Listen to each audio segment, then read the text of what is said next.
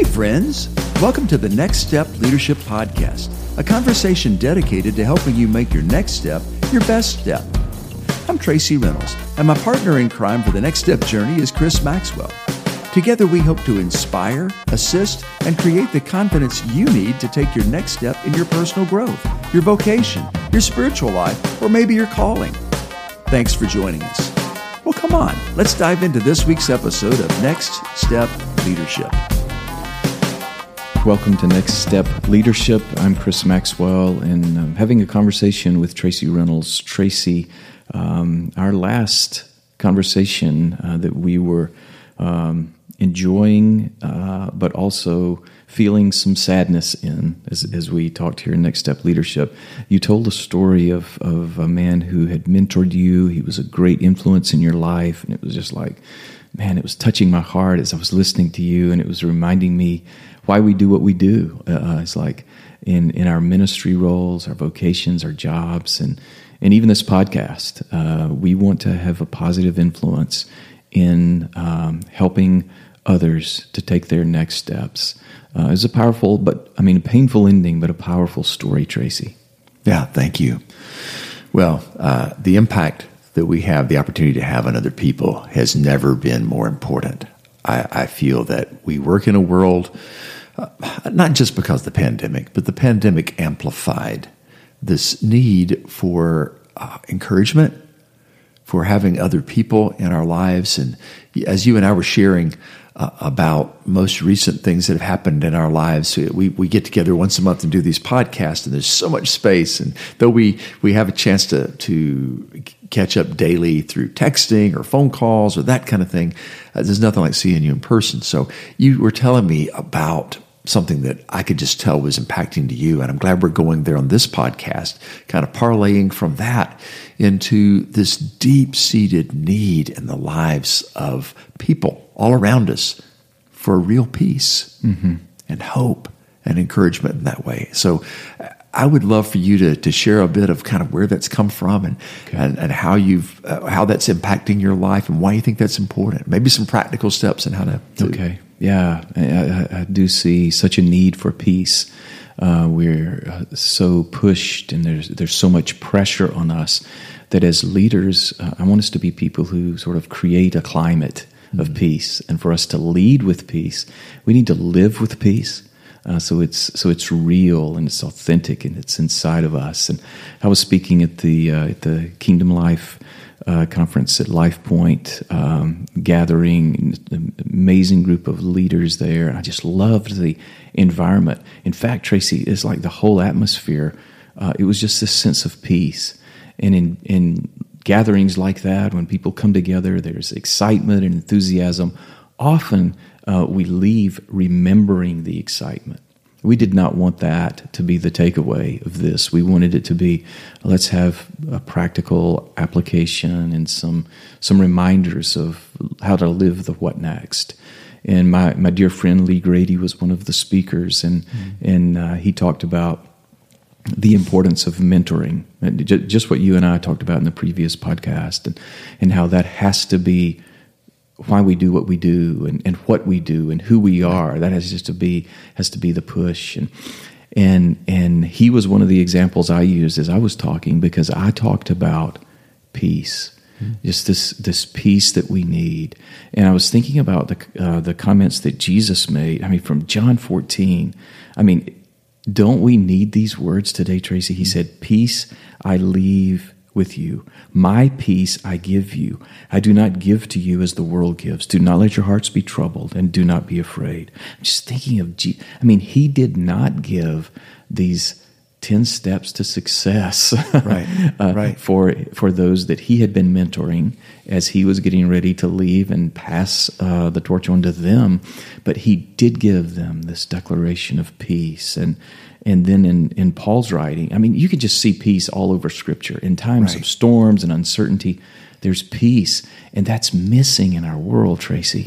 I think I could not agree more.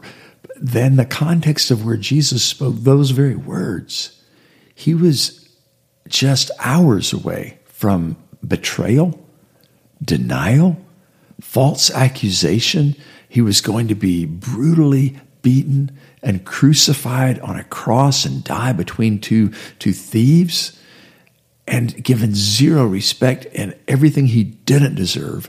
Yet in the middle of that, he says, peace I give you, my peace. That he had peace was unbelievable, but that he would want to impart that, knowing the kind of emotional climate that they were just about to encounter. Wow. And oh, do we need that today? Yes. We are so often controlled by the external circumstances or our emotions, our mental perspective. We need peace. And kind of the 3 points that I tried to emphasize the most were, first, we need, in each of these, just kind of giving us the big picture of the sources. Where does the peace come from? So that it's genuine and a part of our lives. And the first source of peace, it's God's presence.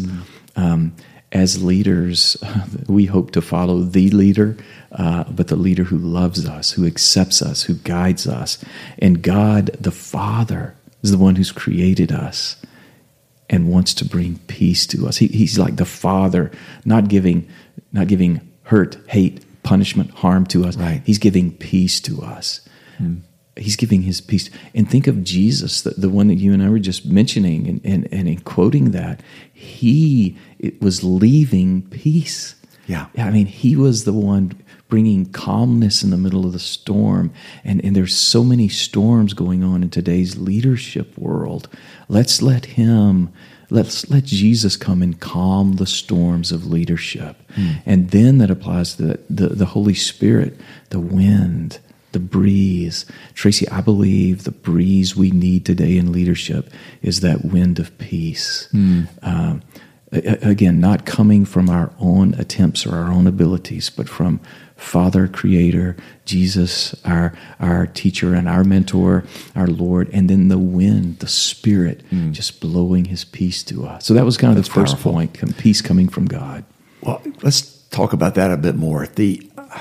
Jesus modeled that. I mean, I remember in Mark chapter 1, verse 35, it says that Jesus, rising up a great while before day, he got up and left the house and went to a solitary place where he prayed. I mean, he led from a place of centered peace. And peace is more, isn't it, than the absence of war? It's more than that. There's something about having peace in the midst of chaos that's possible only through Jesus. Yeah. That's just so rich. So something about the presence of God, taking the time to come apart so we don't come apart, right? Yeah. That's so good. So that was the first point. Yeah, and then the second one is so important, and we often miss it. I know, Tracy, I miss it. I miss this. But the second one is God's perspective. Yeah, we need God's presence, but we need his perspective. What if we could change the lens we look through? What if we could see through his eyes as we make decisions and think of all of the circumstances around us? I want us to be able to look from God's perspective. He sees more than we see. He sees wider and deeper. And it's just like bringing this peaceful eye of the hurricane feel to us. In the middle of the storm, there is some sense of calmness here. Yeah. And it gives us that perspective. So maybe if we have this perspective, we're not willing to respond as quickly and have this sudden emotional response, but we have this peaceful perspective. We see better. I've noticed over the years that the people I respect the most are people who tend to move from a sense of centeredness, a sense of not drivenness, but they're not in such a hurry. There's a calmness and a pacing about them that I think the word peace is probably appropriate. They're moving forward with a sense of confidence, but there's expectancy and there's joy. And even in the midst of sorrow, there's a sense of hope that this is not all there is. And I was talking with a friend just very recently about, for Christians, there's always hope. there's always a future. It doesn't end here. That all the stuff we're going through, that this light and momentary affliction, as Paul would call it, is working for us a joy that's above it all. And those are not platitudes. Chris, you and I have walked through plenty enough together to know that there have been many, many times when God would just have to give us a sense of his presence, but then again, a sense of his perspective. Yeah. The big picture, the 35,000 feet. We'll just take a moment to just take a breath, take a pause, and know that, yeah, it looks bleak right now, that what weeping may endure for the night, but joy comes when? In the morning. Yeah. There's a perspective. Wow. And understanding that helps us be able to say these words that as leaders we do not like to say. I don't know. Isn't it just healing to be able to say those words? I don't know. Yeah. Realizing, hey, we're not there yet.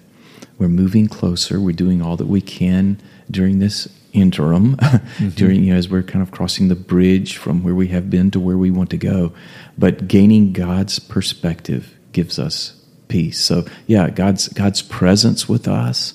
Boy, we need that, just that presence of God who is bringing peace, and the Spirit of the Lord. I mean, peace is part of that fruit of the Spirit. Yes. It's one of the results of God living within us. But that gives us the better lens to look through, the better perspective. So those are the first two. And the third one this is interesting, Tracy, because in you and I laugh and we love humor, but we often hear the joke that, pastoring would be okay if we didn't have to put up with people, or our church would be fine if it wasn't for the people. And I want to say, no, this is what it's about. The church is this people. is the whole purpose. Yeah. And Jesus said, hey, your assignment is to go and make disciples. He didn't say your assignment is to put on a show.